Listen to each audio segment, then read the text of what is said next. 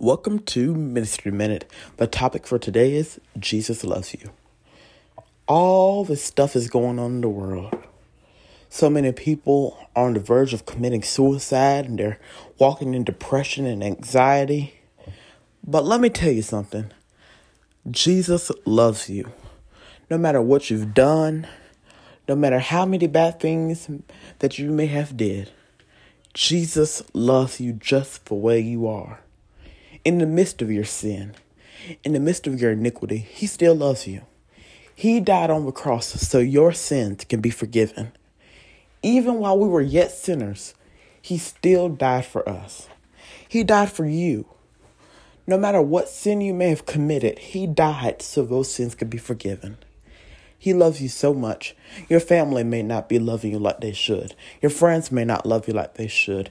Your coworkers or schoolmates may not be loving you like they should.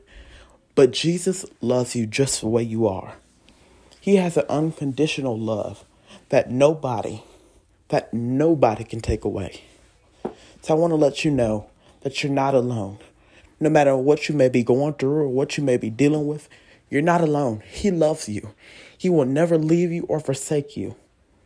The Bible says, for God so loved the world, that he gave his only Son, that whosoever believes in him shall not perish, but have everlasting life. Jesus loves you.